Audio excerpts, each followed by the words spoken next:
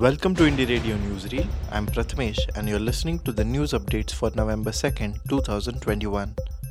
Here are the top international updates for today. More than 20 killed in attack on Kabul military hospital. At least 22 people have been killed and 16 injured in an attack on a military hospital in Afghan capital Kabul. A Taliban spokesman said there had been two explosions. The first in front of the 400-bed Sardar Daud Khan hospital and the second nearby. Gunmen then broke into the hospital grounds, witnesses said, as per a BBC report. No one immediately claimed responsibility for the attack. More than 100 countries pledged to end deforestation by 2030. More than 100 countries promised to halt and reverse forest loss and land degradation by the end of 2030. The joint statement issued at COP26 climate talks in Glasgow late on Monday was backed by the leaders of countries including Brazil, Russia, Indonesia, Democratic Republic of Congo, which collectively account for 85% of the world's forests. The Glasgow leaders' declaration on forest and land use will cover forests totaling more than 33 million square kilometers, according to a statement from the British Prime Minister's office on behalf of the leaders. US Justice Department dismisses 7 out of 8 charges against Alex Saab. The US Department of Justice dismissed 7 out of 8 charges brought against Venezuelan diplomat Alex Saab due to the absence of evidence pointing to money laundering. The digital portal of the newspaper Voz de America reported that Judge Robert N. Scola Jr. agreed to lift the charges at the request of US Attorney's Office, specifically by the prosecutor, Kurt Lunkenheimer. Other media reported that the charge of conspiracy to delegitimize capital remains, where Saab's defense will push for the latter to be delegitimized. Alex Saab landed last October 16 in Miami, coming from Cape Verde, where he was deprived of his freedom for more than a year. 6 die, scores feared missing in Nigeria after collapse of high-rise building. At least 6 people have died in Nigeria's commercial capital of Lagos after the collapse of a high-rise building that was under construction. Building collapses are frequent in Africa's most populous country, where regulations are poorly enforced and construction materials often substandard. Up to 100 people might be missing in the debris. President Muhammadu Buhari has called for rescue efforts to be stepped up as emergency services, including hospitals, swing into action. China urges families to store basic supplies in case of emergency. China's government has urged families to stock up on essential supplies in case of emergencies.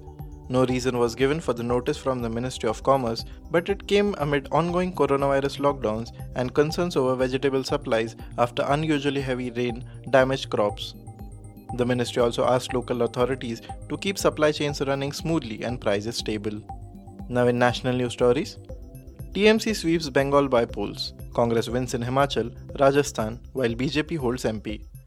The results of all the by-polls held in 29 assembly seats and 3 Lok Sabha seats have been announced. The Trinamool Congress swept all 4 assembly seats in West Bengal. Meanwhile, the Congress party swept the Himachal and Rajasthan by-polls. The party wrested the Mandi Lok Sabha seat from the BJP and won all 3 assembly seats in Himachal Pradesh. In Rajasthan, the party won both the Dhariwad and Vallabhnagar assembly constituencies. It also reclaimed Madhya Pradesh's Raigaon, a traditional BJP seat. BJP won Jobat, a reserved ST seat, the Prithvipur Assembly seat, and Khandwa Lok Sabha seat in Madhya Pradesh. IMD predicts a wet November in South India. The India Meteorological Department, or the IMD, warned of rainy days in November over South India, especially Kerala. October this year was the wettest ever month for Kerala, which recorded 589.9mm rain against a normal of 330 mm since 1901. Similarly, Uttarakhand recorded its 5th wettest October recently. IMD Director General Dr. Mrutyunjay Mohapatra on Tuesday said southern peninsular India is likely to receive 122% rainfall with respect to its long period average this month. Navy commander among 6 charged by CBI for leaking submarine info. The Central Bureau of Investigation has filed charge sheets against 6 people, including a serving commander and 2 retired Indian Navy officers, for allegedly passing on confidential information about India's Kilo-class submarines to unauthorized persons. The 6 people were charged under the Prevention of Corruption Act and the Indian Penal Code. The accused had been passing on confidential commercial information on the Medium Refit Life Certification or MRLC program of India's Kilo-class submarines to unauthorized people for illegal gratification, the CBI said. Centre hoping positive support from Supreme Court for resumption of mining. The central government is sympathetic towards the resumption of mining in Goa and hopeful about positive support from the Supreme Court in the matter, Union Minister Nitin Gadkari said on Tuesday. Addressing a press conference, Gadkari said that the matter is sub judice and any comment on his part will be inappropriate. The iron ore industry in Goa came to a standstill after the top court quashed 88 mining leases in February 2018. Gadkari said he was also involved in the attempts for resumption of the mining industry.